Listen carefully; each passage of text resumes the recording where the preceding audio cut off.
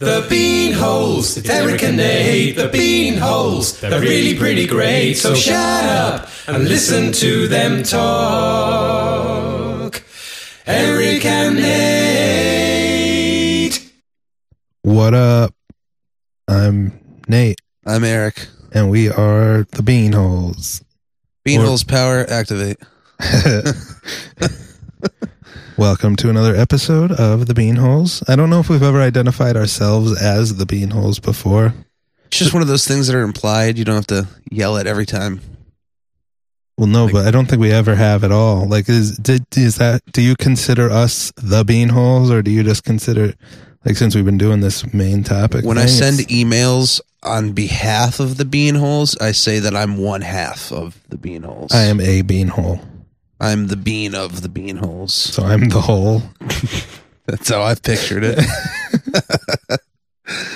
Oh, okay. Good to know. Well, before we get into our talks, I would like to ask our loyal viewers, who are not viewers, but let's not start doing the same shtick as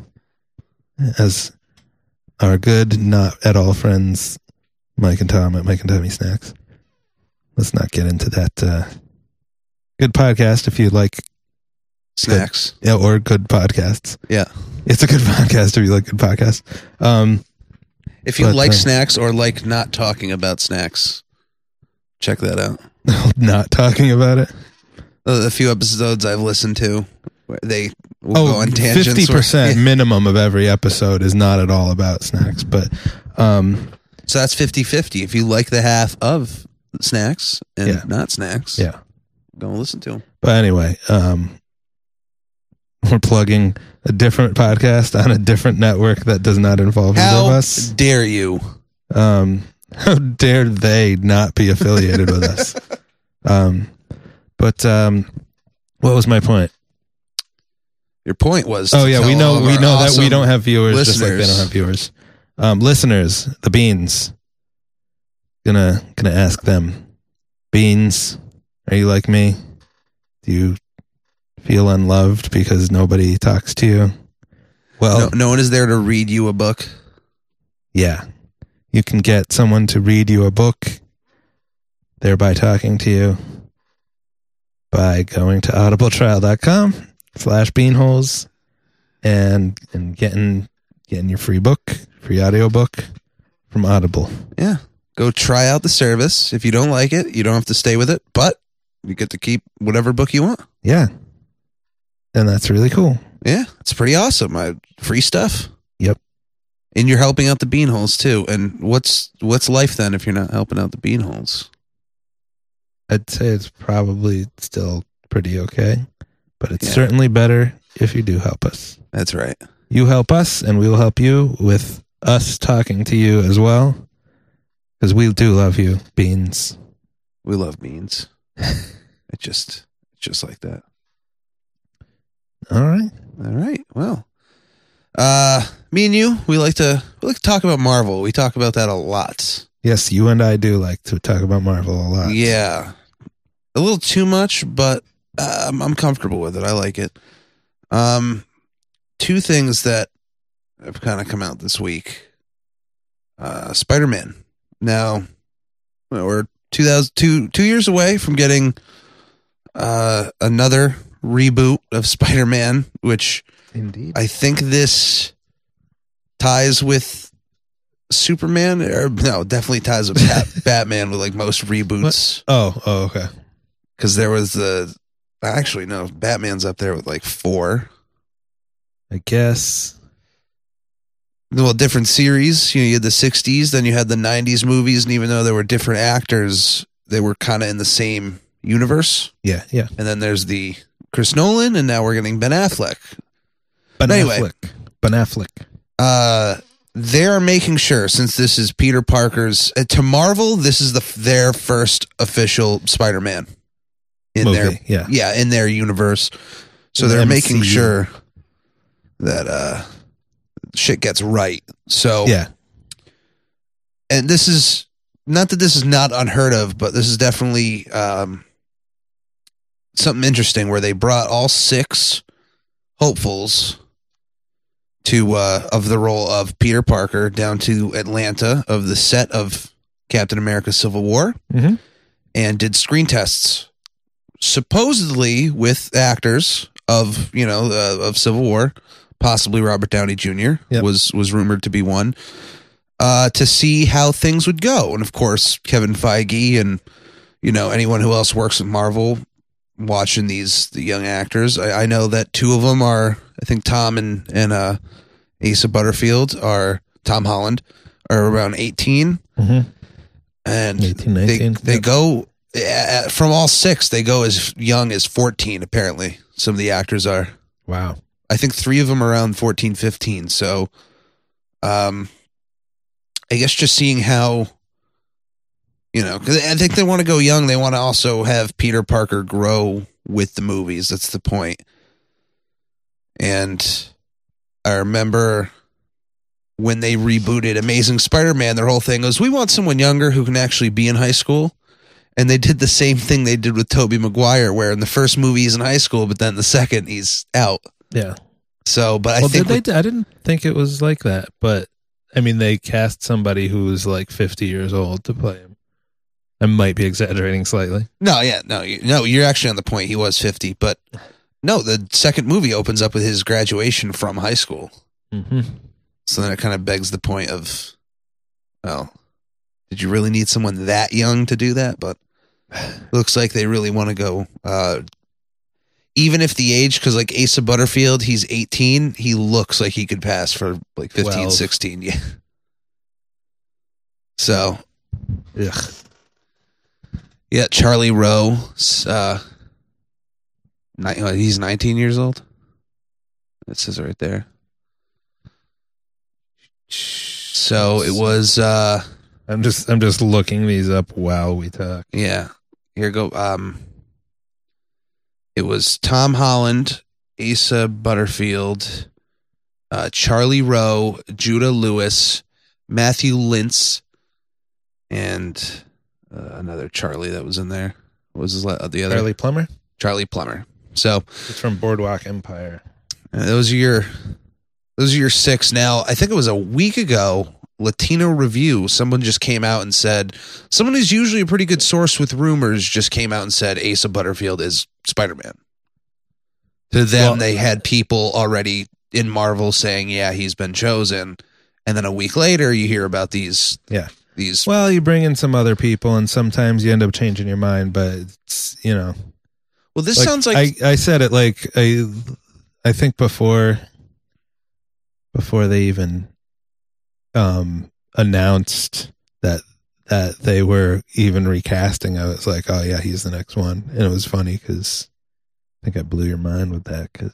Well, you also had him. What blew my mind is I thought you had called it before we even started talking about it, like, hey, next Spider-Man's going to be Asa Butterfield, but it was actually one of our earlier episodes where you cast him as the human lead in a possible Sonic the Hedgehog movie.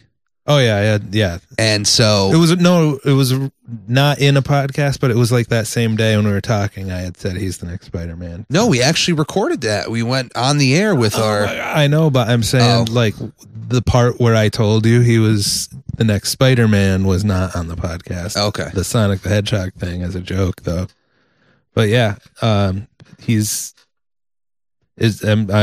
kind of entertained by the fact that I made that call and then they said they were recasting and he wasn't even on the early lists, but now like the last 20 lists I've seen, he's the only one that's consistently on there. Tom has been on like half of them, but Asa Butterfield has been on every list.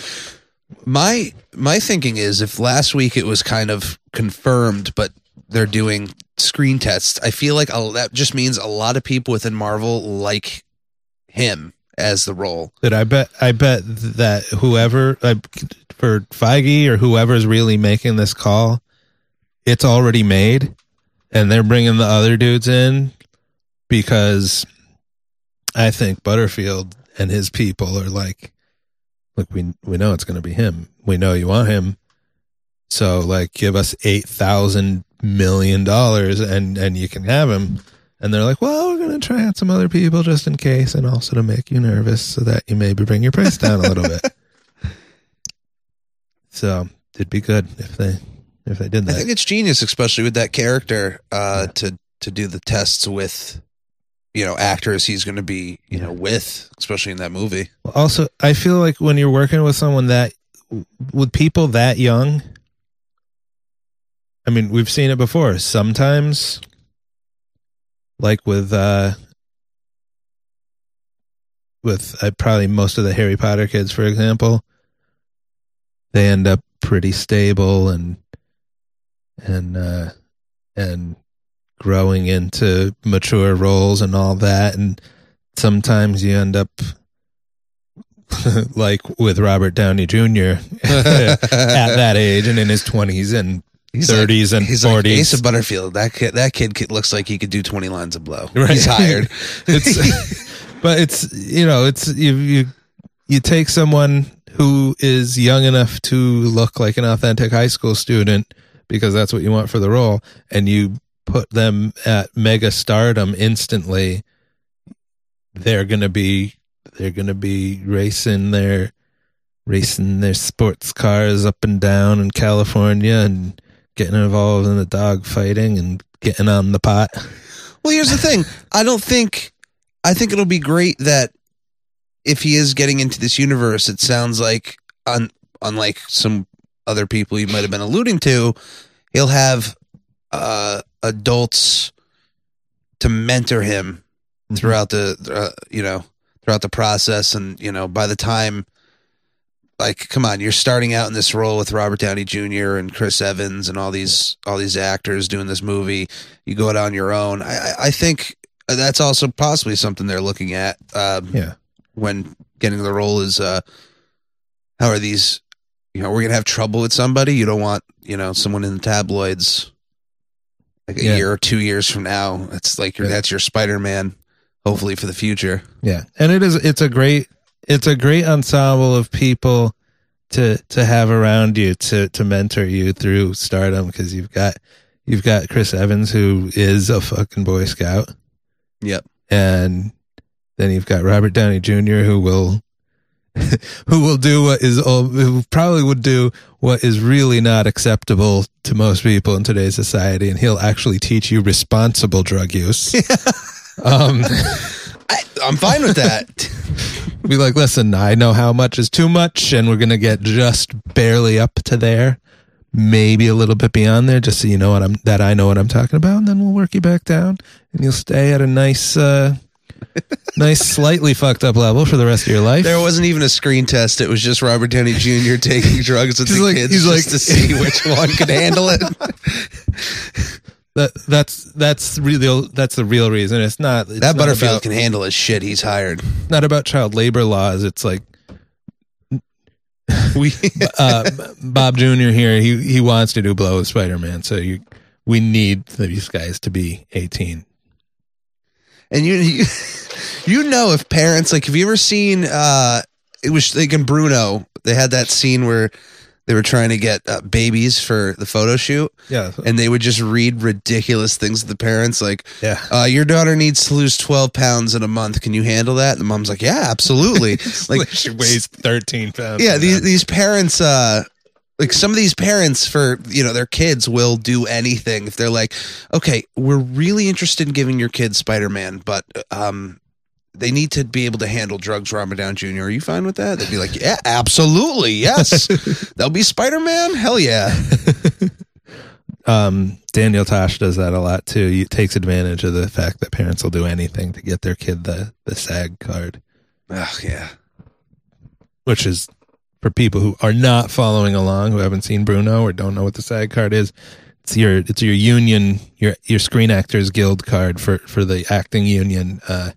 It's a paradoxical situation when you're trying to break into movies, because lower budget movies that you would think can afford to take risks, or can't afford not to take risks, really, on unheard of actors. It's actually, a lot of them, they have to go with people who are already established acting guild members, because it costs a lot of money to get your union card.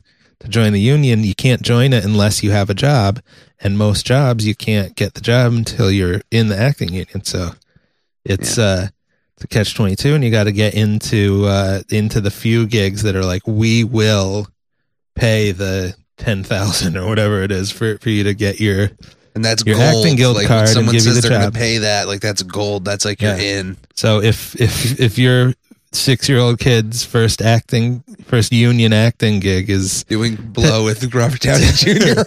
Well, no, I mean, to be realistic though, if it's having Daniel Tosh yell at them about what not to put in your butthole, like you're gonna do it because that's the only way to get your kid his acting job that you want to force him to do, because you never really made it in acting. You suck it up, you look beyond that. Like, hey, this could be an Oscar winner. Oscar You have to say right suck here. It up right after it talked about. Yes. Okay. One day my son will be getting an Oscar, and he'll remember that his start out was Daniel Tosh yelling at him about buttholes. So. Sweet. Well, I'm excited. Every single one of them has at least one really solid credit to their name. All these 6 kids, and potentially look the part, some more than others, but all more than Tobey Maguire. I still always will have a love for Tobey Maguire. Oh, I absolutely love him. He just didn't. It's, I don't know, like a short, stocky dude as Spider-Man. Just it didn't work for me. It's just one of those. It's one of those things for Tobey Maguire that no matter who plays Superman in the future, like 100 years from now, like Christopher Reeve will still, he'll still have his statue somewhere. But I do clarify again for people that are maybe hearing us for the first time. Loved him. Loved especially the second Spider-Man movie. If I'm remembering correctly, hated the third one, but loved the second one with him. Loved the first one with him, and I loved the trilogy. And he was a well, good for you, but you're wrong to love the third one. And I'll argue that. Yeah. Okay. Keep going. I don't know. No, my point is he played a great Peter Parker. He just didn't have the super skinny look that I think is kind of necessary for the Spider-Man character. Yeah, it's all one package you got to fill. So we're going from War on Earth into space. James Gunn, the writer and director of Guardians of the Galaxy, which if you haven't seen it, you're missing out. Even if it's one of those movies that, even if you haven't, Peter Gunn. I'm singing the Peter Gunn song. Go ahead. Great theme song. Horrible show. Yeah, but Spy Hunter was the best video game ever made. I'm the Kanye West of 8-bit video games. Go ahead. If you don't need to be into the Marvel Cinematic Universe to enjoy Guardians of the Galaxy, because it really has, at this point, other than the Infinity Gems, has nothing really to do with what's going on in the Avengers universe. But anyway, he just finished the first draft of Guardians of the Galaxy 2. I said, hey. What's going on? One of those moments. I'm sorry. I guess I'm doing a music track after every comment you made. That actually, you probably even read this story. Part of the news of his first draft of the script was that he basically, Kevin Feige read like 10 pages and called him up and said, I'm already like, I don't even need to read the rest of it. You could make this movie. You're good. But he already has the whole soundtrack for Awesome Mix Volume 2, and that every song is in the script, just how he did the first movie. And he actually, like, the reason why that soundtrack was so good was because he wrote those songs specifically. Not that he wrote the songs, but he wrote those songs knowing what scenes they would take place in and how, where they would work and everything. So that's cool that he's doing the same thing. Yeah. So bunch of 80s hits and whatever. Confirmed Hulk is not going to be in the movie. In Guardians. Okay. And that was a big rumor that me and you had kind of stuck on. Like, I think he's appearing in Guardians of the Galaxy 2.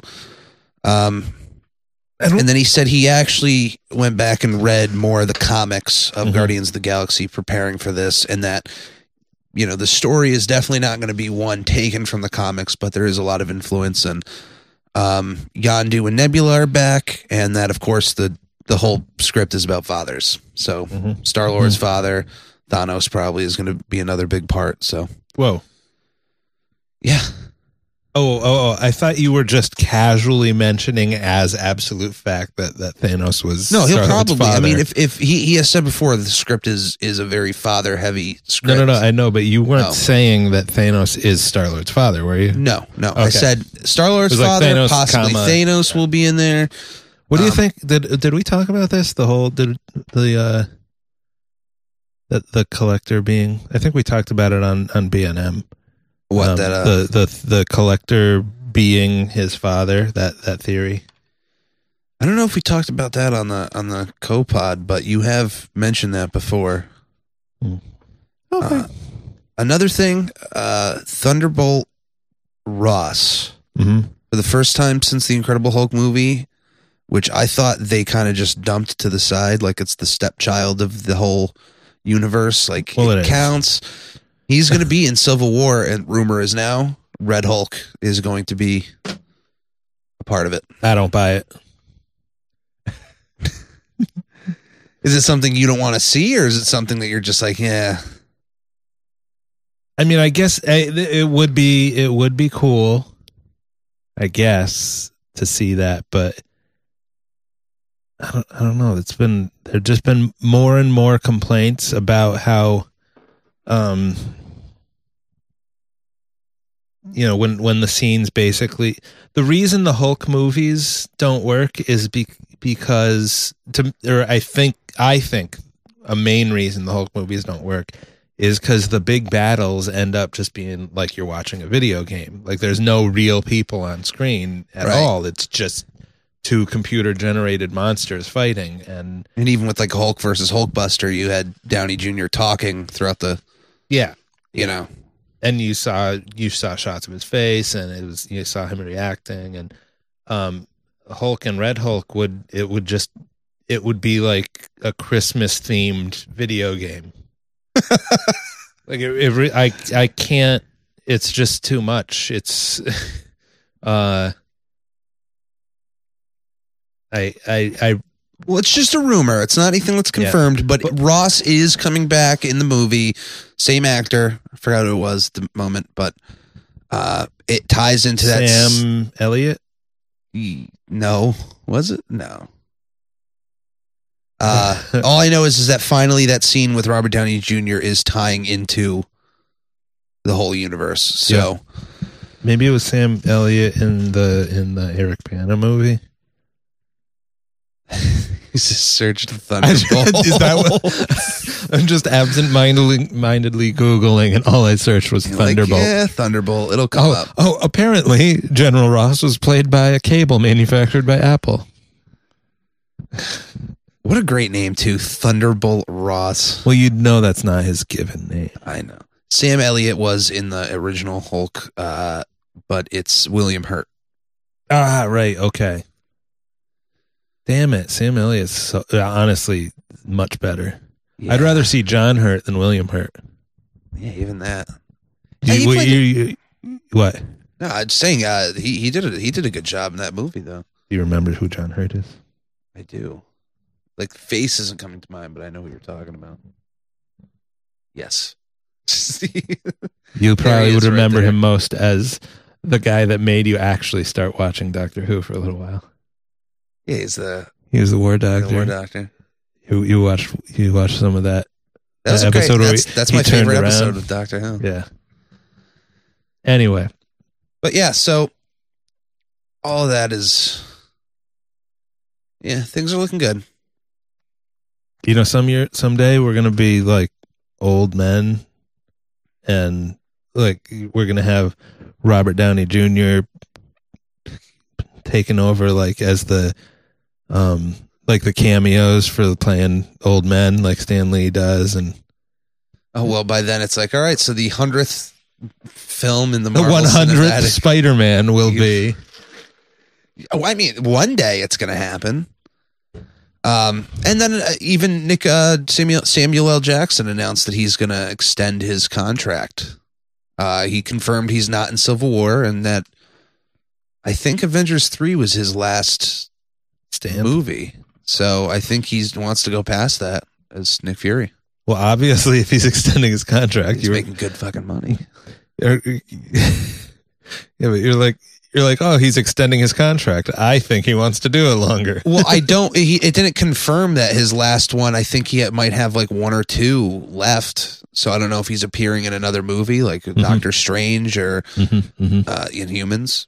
I have no idea what this is, but when I did search for when we thought it was five kids that did screen tests for Spider-Man, I started searching 5 Spider-Man, and I typed 5 spider into Google, and it finished with 5 Spider-Mans in one kayak. Yeah, and there's 6 there. And it gave us a picture of 6 people in a kayak.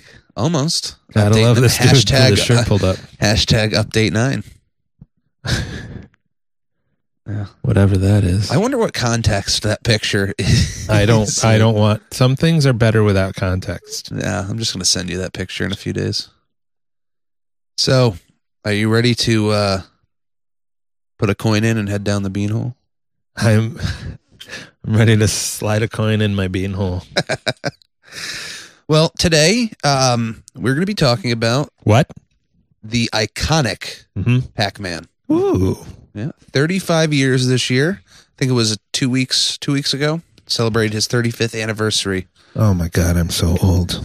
Yeah, jeez. I'm a year older than Pac-Man. Oh, you grew up with Pac-Man. It's good to know. I grew up with Pac-Man? You grew up with Pac-Man. I'm sorry that you only wanted to grow up with Pac-Man. Or Miss Pac-Man. I actually wanted to grow up with Blinky. Not Clyde. Oh God, Clyde's a fucking disgusting disaster. It's Pac-Man's just one of those things I don't think we really need to explain, but just to mention that it was released in Japan by Namco on May 22nd, 1980. And everything that we can talk about Pac-Man is all the cool stuff you might not know about, like on the fact that back in the 80s, it wasn't, a Japanese company would have a game and they themselves would bring it over to America. It was actually cheaper to find a distributor already in America, give them the code, they would build the cabinets and they would make money. It's just kind of like any kind of license, hey, you're allowed to do this. Well, it's a lot easier to ship. Wow, in those days, it might have actually been like a couple sheets of paper with the code printed on it.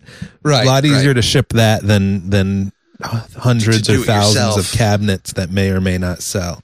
So Namco, based in Japan, found Midway, who were, of course, an American distributor for arcades. Midway still around today. Bally. Well, at the time they were Bally Midway, but Midway is just the name now. Yeah, they spun off Bally into like a fitness company. Yep. That's not true. I was just taking oh, well, he knows about this, but so they gave the code to Midway to distribute Pac-Man, which as far as I think the Guinness World Records has gone down to say it's the biggest coin-operated arcade machine of all time. Yeah. So that just lets you know how big this thing got. I think by the 1990s, it made $2.5 billion in profit. Mm-hmm. So do the math. You're paying quarters to play.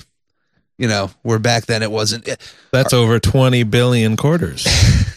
Now these days you have machines that cost $1, 50 cents. Like everything back then was a quarter, even some are like 10 cents. And the classic 80s version of 2-player, which is exactly the same as 1-player, you just take turns. Yep, like player 1, try out until you die. Player 2, go. But anyway, one of the things I always found. Whoa! Before you get on, I just want to talk about the stunning, gorgeous display on the Pac-Man cabinets. This was a vertically oriented 224 by 288 pixel display. You may recognize that as being fewer pixels than the Apple Watch. Yeah. We've grown up a lot since the 80s. 16 colors. Yeah. For sound, you had 3-channel mono, whatever the hell that means. Just 3 mono speakers. Isn't that trio? That's a 2-channel. 2-channel mono is stereo, is it not? Or yeah, I don't know. But the blazing fast, the blazing. Wow. When I hold the mic like that, it's, listen to that. That's gross. You're in a tin can right now. Ugh. The blazing fat. I sound like AM radio. Classic podcast. The blazing fast Zilog Z80 3.072 megahertz CPU. Impressive technology. What I love is that this is also classic for the 80s, is that if you look on the side of the game cabinet, they would have people make art, to get, people to come in and spend their money. You could see the character. Pac-Man is like a pizza with one slice taken out, but they make this weird character with these giant red eyes and these feet being attacked by a ghost. I always found it happened in so many arcade machines. It was like Donkey Kong looked like a rhinoceros, or like they would just draw something that didn't look like it belonged there, but it happened all the time. Yeah. Probably same artist too, just always the same artist. Like, everything in the 1980s was the same dude. No, just the same guy messing up on designs. So, yeah. All right, let's go ahead. But yeah, so Midway had one thing is that in Japan his name was Pac-Man. Which, if you've seen Scott Pilgrim versus the World, it's one of those lines in the movie where Scott wants to tell this tidbit of information to like 5 different people, but that his name was Pac-Man because in Japan they're like, oh, he looks like a hockey puck. Yep. And of course, when it comes to America, we're like, pizza. Oh, pizza. So Pac-Man, Midway wanted to change it because they figured that people would vandalize the P into an F, and then it would be Fuckman. So... fuck, man. That would have been so cool. Very few times you actually see a company take the thought of caution, like, okay, let's hold on before we do this. Because I feel like in so many other companies' hands, they would have just said, oh, okay, this is money. Put it out there, Pac-Man, Yep. But anyway, change the name to Pac-Man. But that's not all Midway did, because I don't know what they thought, but they seem to think that they had full control over Pac-Man in America, and under that control they made Pac-Man Plus, Junior Pac-Man, Baby Pac-Man, and Professor Pac-Man. And also they got a group of hackers took Pac-Man and made a hack called Crazy Otto, which added levels and just a new structure to the game. They loved it so much, so they bought it from them. Yeah. From General Computer Corporation. Yep. Called it Miss Pac-Man and put that into arcades. Well, to clarify, they originally it was going to be called Miss Pac-Man, like Miss MISS, but because there's actually a little there in one of the intermission scenes between levels, because there's a scene of a family, they were afraid of protests about the Pac couple having a Pac baby out of Pac wedlock. See, who thinks about this? At least I got to give them credit. They thought about the Pac-Man, and they thought about stuff that was ridiculous. Like, that's something to think about now in 2015 of, people are going to be upset about this. And they were thinking about this back in the 80s of, a little video game might upset people. Let's change this. Yep. So they changed the name to Mrs. Pac-Man, but then ultimately, right before it really went out everywhere, they changed it to Ms. Pac-Man, which was pretty timely. It was just becoming a term that people were using, the Ms. thing, and they found it was just easier to say Ms. Pac-Man. Yeah, and they were also attributing it to the fact that Pac-Man, I think still to this day, it was the biggest game to that they found that a lot of women were playing, like more women were playing Pac-Man than men, because it was not such a genderized video game. Yeah, and they liked that. So now this is 5 games. I think they went back. I think like Pac-Man Junior or Junior Pac-Man was also designed by the guys who did Miss Pac-Man. But I think so. So mind you, that's 5 games that you released in to a country that weren't authorized by the creators. Right. So now I think they did it legally, like technically they had the right. Like they were given the American rights for it, but it's very interesting that they were like, okay, thanks for this awesome idea, and now we're going to use other people to make this stuff. I do want to say though, it's just interesting to me how Crazy Otto developed into an official Pac-Man game, because it was, as you said, it was programmers employed at General Computer Corporation, and what they had been doing was they were developing mod kits. They were like conversion kits where you would they would like sell chips to solder on to the boards to modify some video games.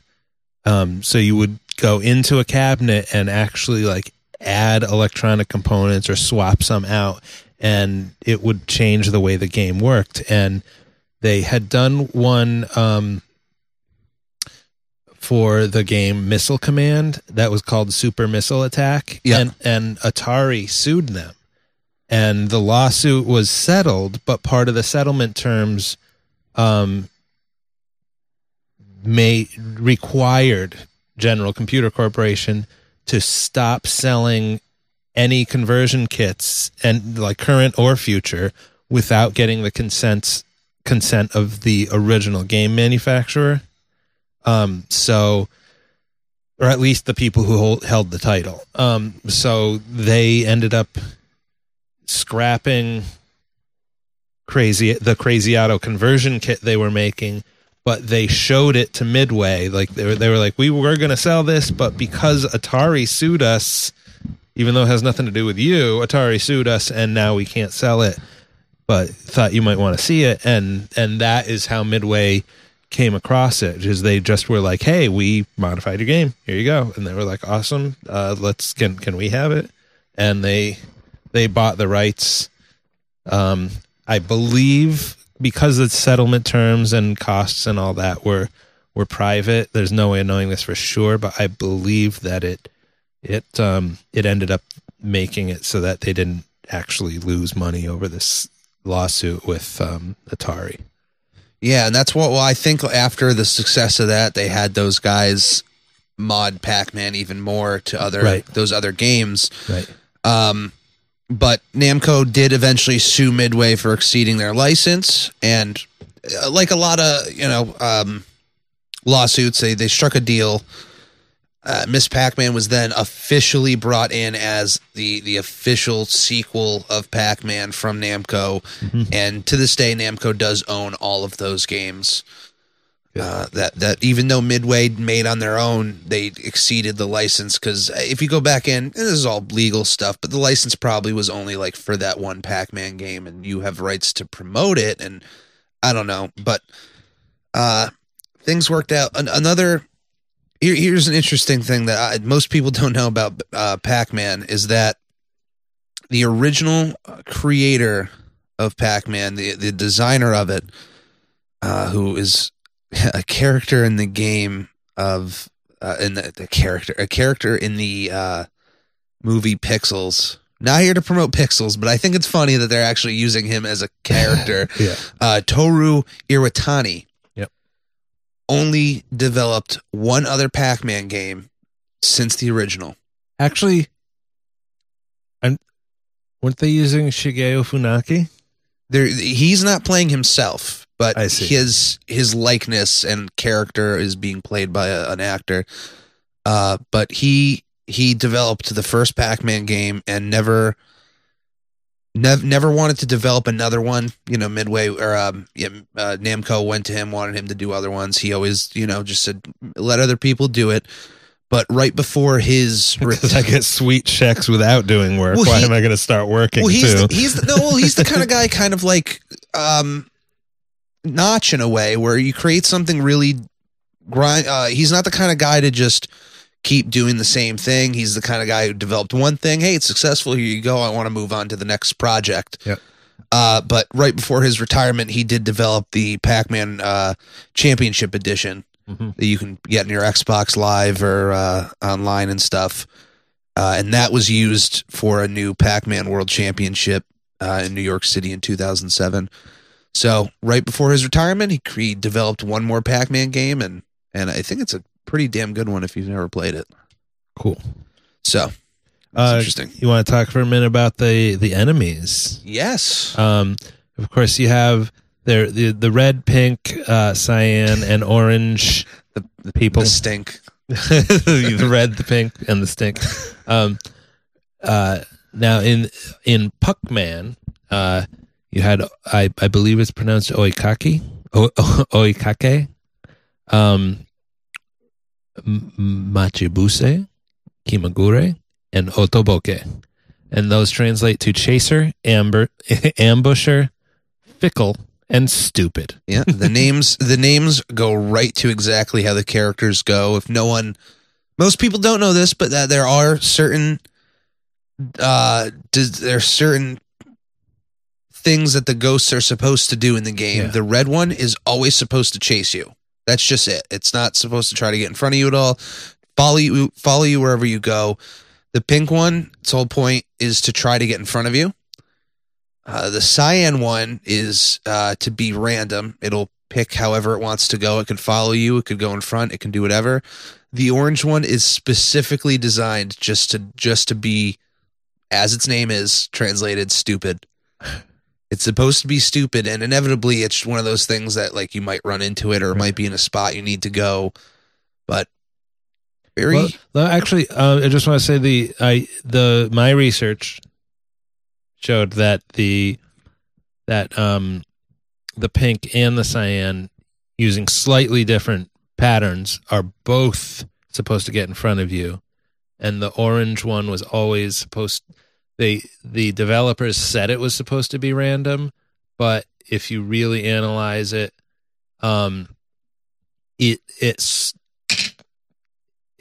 with some errors chases Pac-Man most of the time, but also moves toward the lower left corner of the maze when it gets close to him.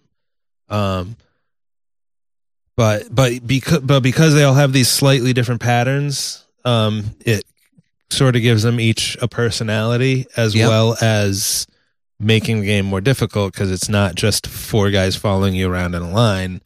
It's get into some sticky situations. Blinky, Pinky, Inky, and Clyde. That is what they're known as in America. Classic. However, those are their nicknames. Right on the screen, right in the very first game, it said character/nickname. So we know them as Blinky, Pinky, Inky, and Clyde, but Blinky's real name is Shadow, Pinky's real name is Speedy, Inky's real name is Bashful, and Clyde's real name is Pokey.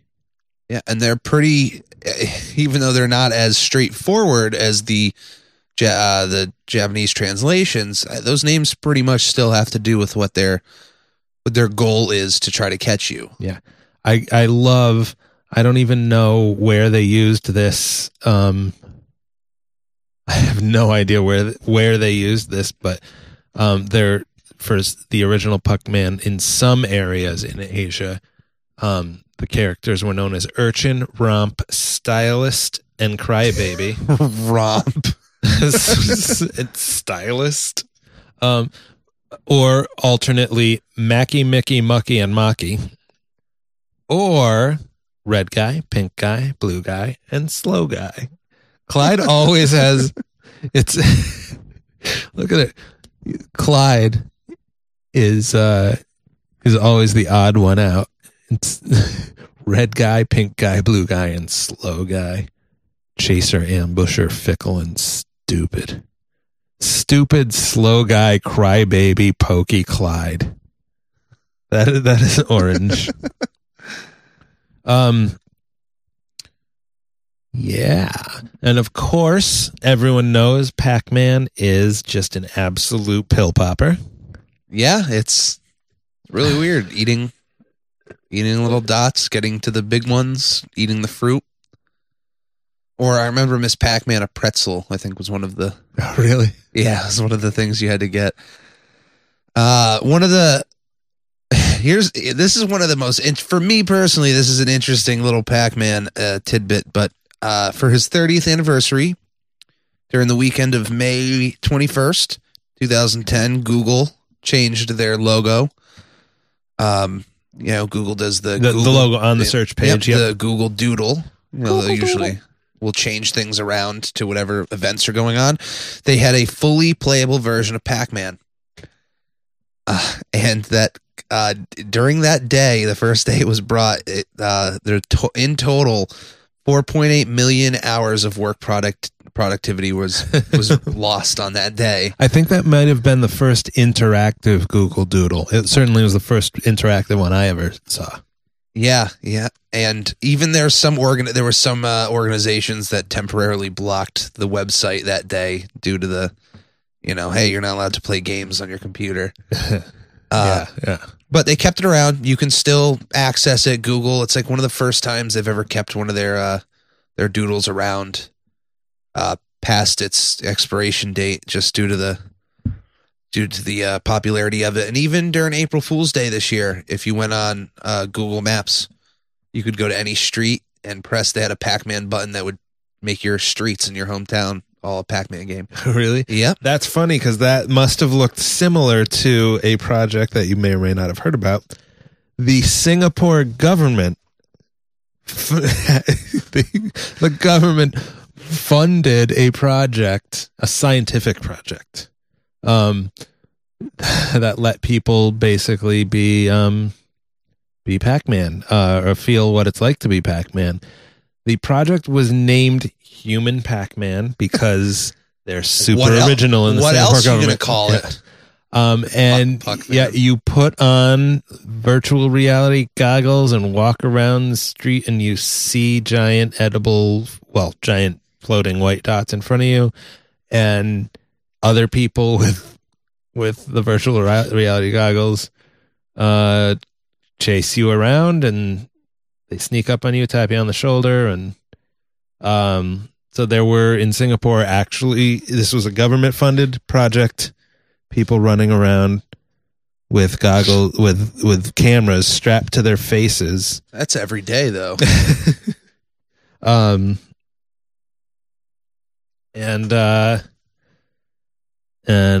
yeah, it was GPS enabled.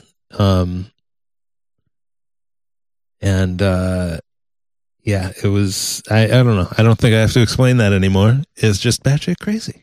But pretty awesome though. But crazy awesome. Crazy cool. All right. You ever played Pac-Man 2? The New Adventures? I have a slight history with that game. There was a back in the 90s, Sega Genesis was around. My mother would take me to Galaxy Video. Do you remember that? Mm-hmm. Yep. And one of the games that for some reason the cover just intrigued me, Pac-Man 2, The New Adventures, and I rented it about 2 or 3 times, and it's one of those things that you don't like it, and then maybe you go back a few months later, and you're like, all right, I'll give that another try, and then you go back a few months later, like, all right, I'll try that again. I've been burned by that game so many times. It is the weirdest concept for a game, especially at that time. To explain it, it's legitimately, there was a Pac-Man cartoon, of course, because everything had a cartoon in the 80s. Mm-hmm. And so what they did was, if you can imagine, Telltale has made a good history of point-and-click games. This was like a point-and-click game on a Sega Genesis, but not in a fun way.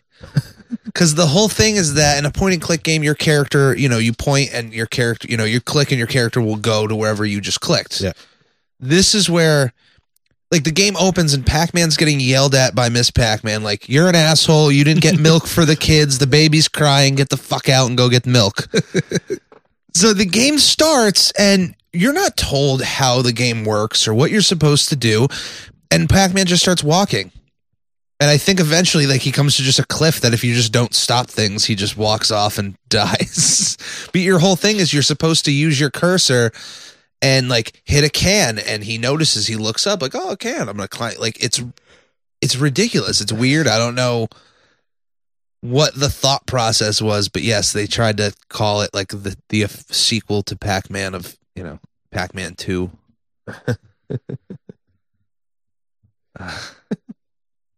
I don't know what did they say about it in the article there? That, I mean, he seems to be in an unhappy marriage, and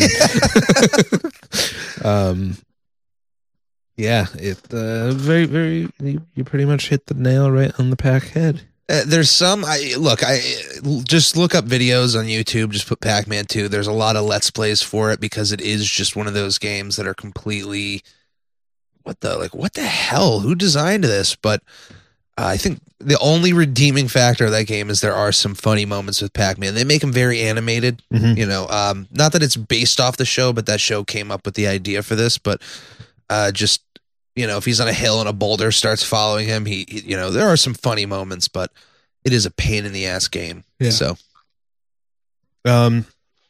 looking back, I think that, one of the great appeals of Pac-Man was its simplicity. So, like, you can imagine or project a lot of detail, which is how I think you got some of those crazy cabinet designs. Like, the artist has to imagine what this yellow circle, sometimes with a slice missing, actually represents. And to some people, it represents nothing more than exactly that, a yellow circle. And to some people, it's a dude in an unhappy marriage with arms and legs. And but that's the great thing about the simplicity. And it's cool to see that a lot of the mobile phone games right now, smartphone games, mostly because the screen sizes are so small, no matter how great the resolution is, the screen sizes are small, and it's better in many cases to have the same level of simplicity, even though you do have more detail. It's just like, well, it's just better to still keep it pretty simple. Mind you, your phone has more power than those arcade machines. Oh God, like by like 1,000 times. So they could do more. You could have every Pac-Man game on your phone. It's great to see that there are some, in other mediums, there are those early iconic characters that fall by the wayside. Uh-huh. Betty Boop is one I can think of. Toot Bronstein? No, like for cartoons, there are so many early cartoons that were beloved at a time, but then they just... Like Bosco and Honey? Yeah, they just disappear. And what's that from? Bosco and Honey? Yeah. Those are real, possibly racist cartoons. No, but was there an episode of a TV show that was based around that? I think they did I think there was like a cutaway on Family Guy that was referencing them. I don't know, but it's just good to see that some, at least in video games, have cherished those older games and characters, and even something like Pong. Both Pong and Pac-Man are represented in Smash Brothers, in the newest one. Mm-hmm. Pong is they call it Game 43 or like first game or something, but it's one of the assist trophies where there's actually a Pong game going on while you're fighting, and the ball actually, when it hits people, it hurts you. And then Pac-Man is a playable character, so it's really cool to see that those old characters are still cherished to this day, and that people still give a shit. But when I was a kid, I had a pet Pac-Man. He was a good pet. He bit my finger a lot, though. Did you call him Charlie? That reference didn't exist when I was a child, you moron. No offense, moron. What a childhood to not live in. What a childhood to not. Yeah. Any fun? So, we'll be seeing Pac-Man at his 50th anniversary. I don't think that it's just such a simple game. I don't think it'll ever die. Every smartphone forever will have a Pac-Man game or a clone. It's one of the most cloned games also. So, here's to you, Pac-Man. Happy birthday, and keep on beaning. Eric and